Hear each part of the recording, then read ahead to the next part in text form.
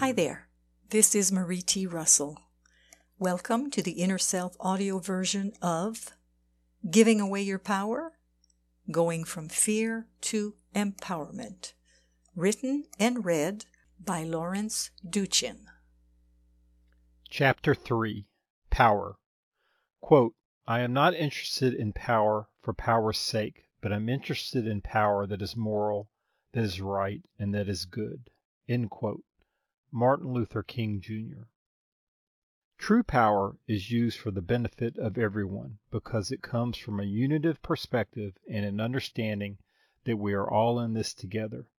Ego power is fear-based and is used solely to benefit the person or group in power.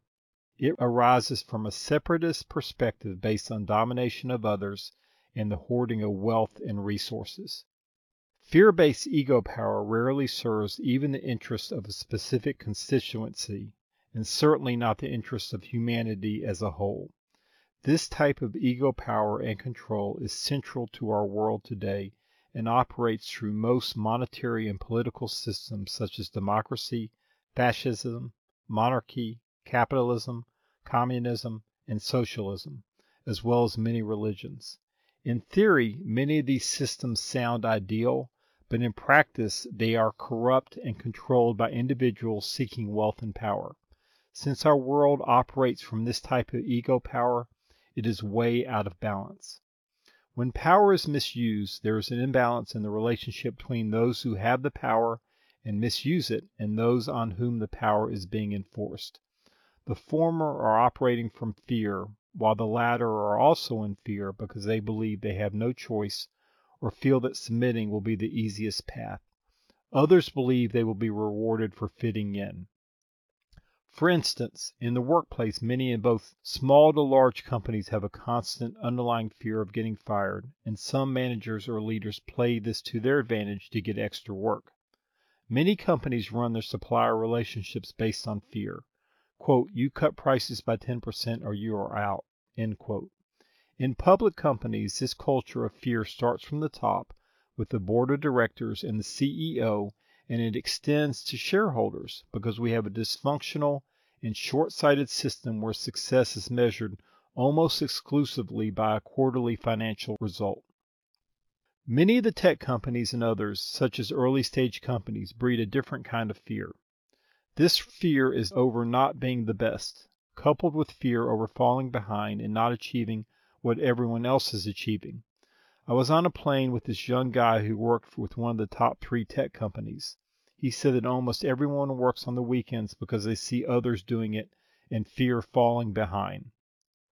We all know the extreme divisiveness that we have seen with our current political system. It is an us and them versus we perspective, which can only breed fear. Regardless of political affiliation, we have given our power away to our elected officials by believing they have our best interests at heart, and this is usually not the case, even though some may have entered politics to help people. Why do we keep electing the same officials who have clearly shown that they are in office to benefit themselves? When we are in fear, we just want someone like the governing authorities to take it away, and we will do anything, including believing what we are told without questioning it, to make this happen.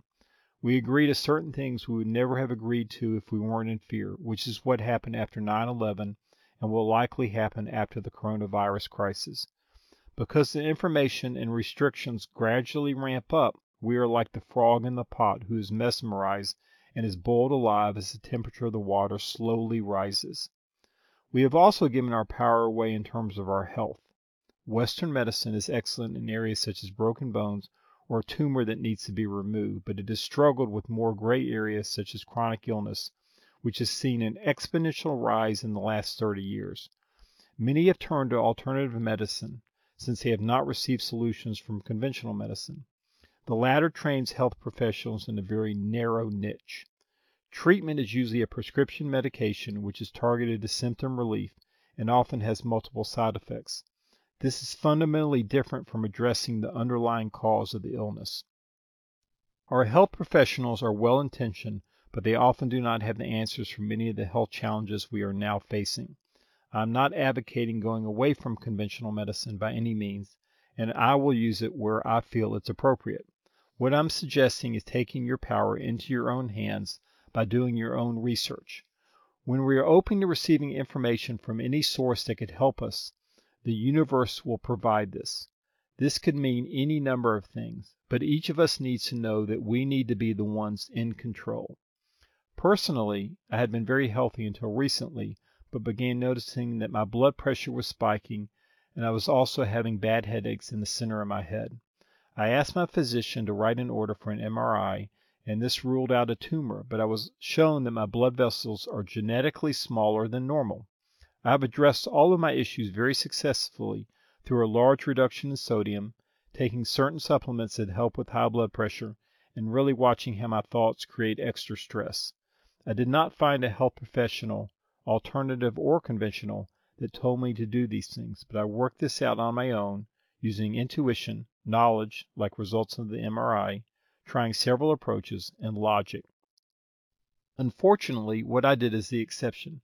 Not only have many given their power away to health professionals and have automatically followed what they say, but we have also a certain subset of people who welcome the attention that being sick brings them, and who have made illness their identity. It is classic victim thinking, which is the ultimate way we give our power away. Marketing now plays to this, as if somehow it can be glamorous or cool to be sick. Many want a prescription to solve every health issue because they want a quick fix to these issues.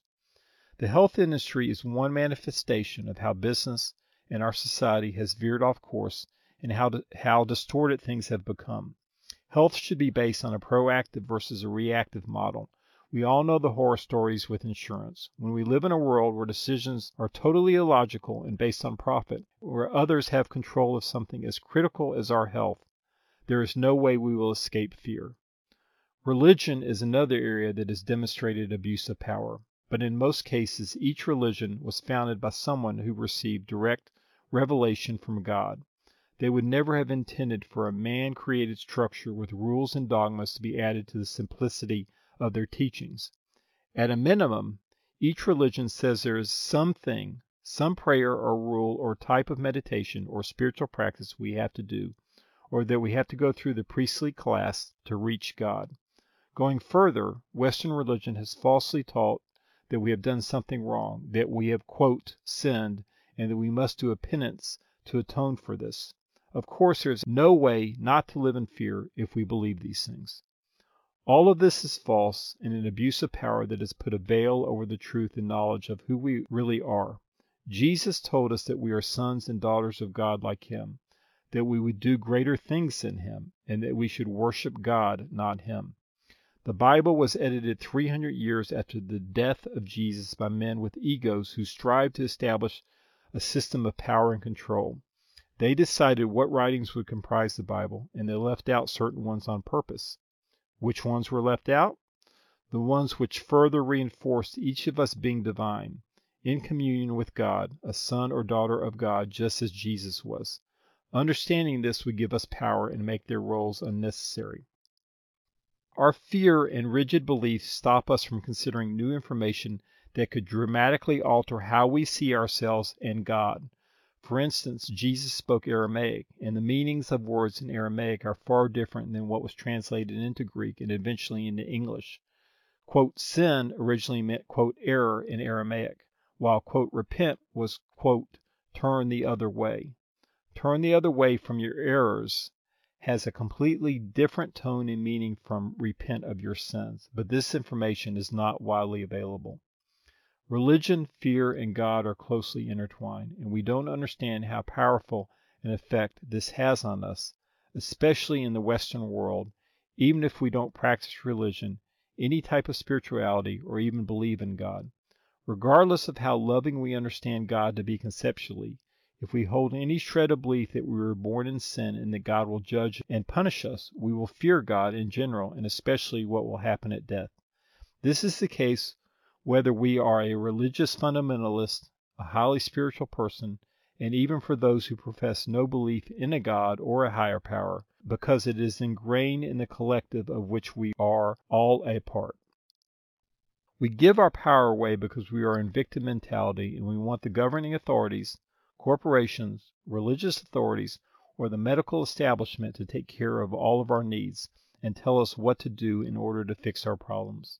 This leads to abuses of power because these authorities are only too willing to take our power if we hand it to them.